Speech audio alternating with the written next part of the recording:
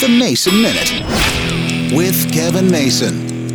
Today is Veterans Day, and we honor those who served us in the U.S. Air Force, Army, Marines, Navy, National Guard, and Coast Guard. But do we actually honor those in the Space Force? I actually thought about that the other day. I was doing a project for one of my clients that involved Veterans Day, and I wanted to know, are there veterans of the Space Force yet? And the answer is, nobody's really saying. In theory, Space Force was created in 2019, and anybody who wants to sign up to be an officer has to commit to 5 years. So therefore, if they've committed to 5 years, that takes us to 2024, and so right now there's no way for anybody to be a veteran yet. I guess unless somebody transferred from another branch of the service like the Air Force. You can't find this information anywhere. I don't even know if they're enlisted men and women in the Space Force. I guess Space Force isn't your typical military service. So I guess we honor those veterans of the Space Force, if they exist. By next year, it's likely a moot point. But still, right now, we have to honor them, if we can. We just don't know who.